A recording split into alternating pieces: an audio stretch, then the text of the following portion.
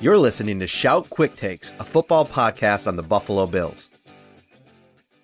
Todd McShay, ESPN draft expert, put out his latest mock draft this week and has the Bills addressing their defensive line in an absolutely massive way. At number 30, he gets him arguably the draft's best edge rusher, Jalen Phillips out of Miami. Here's what he wrote about it. The top two running backs are off the board, and it's a little early for Javonte Williams out of North Carolina. So why not inject some life into a middle-of-the-road pass rush instead, especially with Jerry Hughes turning 33 before the season. Phillips had 8 sacks and 15.5 tackles for a loss in 2020. Listen, getting Phillips this late in the draft would be quite an awesome feat for Brandon Beane. He'd have to fall a little bit. A lot of mock drafts have him going earlier in the draft, and his teammate at Miami, Gregory Rousseau, McShay has him going 26th overall to the Cleveland Browns, and he's a traits guy, 1 year of production before he opted out in 2020, so he's a little bit more of a crapshoot. Phillips, who's had some injury issues, I guess, from what I've read, he comes in way more pro-ready. You could throw him into the mix right off the bat, and I think he just makes an absolute ton of sense. I love the way that Todd McShay went with his draft. In the second round at pick 61, he gets the Bills' Levi Onwuzurike, defensive tackle out of Washington. Here's what he wrote. The Bills finally halt Onwuzurike's slide down the board.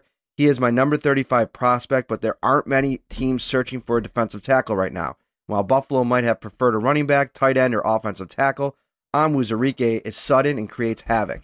He could slide in next to Ed Oliver. In most mock drafts the last couple months, Caleb Farley has not been on the board or anywhere close to available at pick 30 for the Bills. But late in the process here, he's dealing with some concerns over a looming back injury that he had surgery for and is expected to be out for 3 to 4 weeks. Because of that, he was available in Ryan Talbot's latest mock draft, and here's a little of what Talbot wrote about it. How teams assess Farley's medical report could determine how far he falls. If Buffalo's medical team gives Farley the all-clear, the team should not hesitate to select him. Farley has the size, speed, and athleticism to be a star in the league for years to come. Having a player on a rookie contract opposite Tre'Davious White would be an added bonus. He may not be there even still with the injury concerns, but if he is on the board, he's definitely somebody to watch for. In the second round, Joe Tryon, edge rusher out of Washington, falls to the Bills in Talbot's mock draft at 61.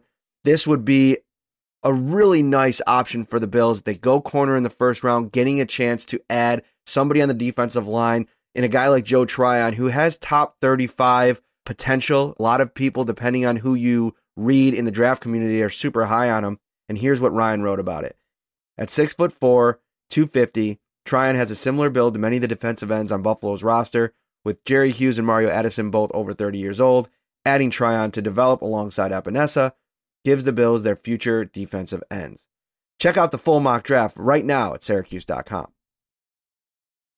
We got a chance to talk to Bills' new running back, Matt Breida, this week, and it was a fun conversation because I think it clarified exactly what Breida's role is going to be, in this offense. One of the big things, if you look at what he brings from a skill perspective, obviously it's been covered pretty well over the last week. The speed factor. He ran a 4.38 at his pro day back in 2017. He has that big play ability.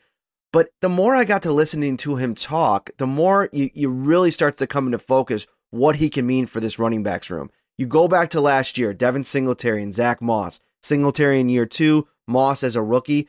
It just seemed like they struggled to really execute or find their comfort level in the offense consistently. And Breida comes in with experience in that type of situation. Go back to 2019 when the San Francisco 49ers went to the Super Bowl, and Matt Breida was part of a very talented running backs room that included Raheem Mostert and Tevin Coleman. That year, along with Jeff Wilson, that foursome rushed for over 2,000 yards. San Francisco ranked second in the league in running the football. And I think what Matt Breida can do is he can bring that experience with him into this Bills locker room and really show Devin Singletary and Zach Moss how to be effective when the opportunity comes your way. And here's something that he said this week. You can't be selfish because you never know what time of year it's going to be your turn. Guys do go down, and it's the unfortunate aspect of this business. You got to be ready in all aspects, and we're only going to be as good as our weakest link. We want everyone on the team to be on the same level. Just be humble and don't be selfish, and everything else will work itself out. He added, prepare like you're the starter every week. Whether you are or you're not, just be in the position where you know everything and don't let it sneak up on you, like you weren't ready to play this week. Go read that entire story right now at Syracuse.com. That's it for this week. Make sure to find the Shout Bills podcast on whichever podcast platform you prefer to listen to all of our shows.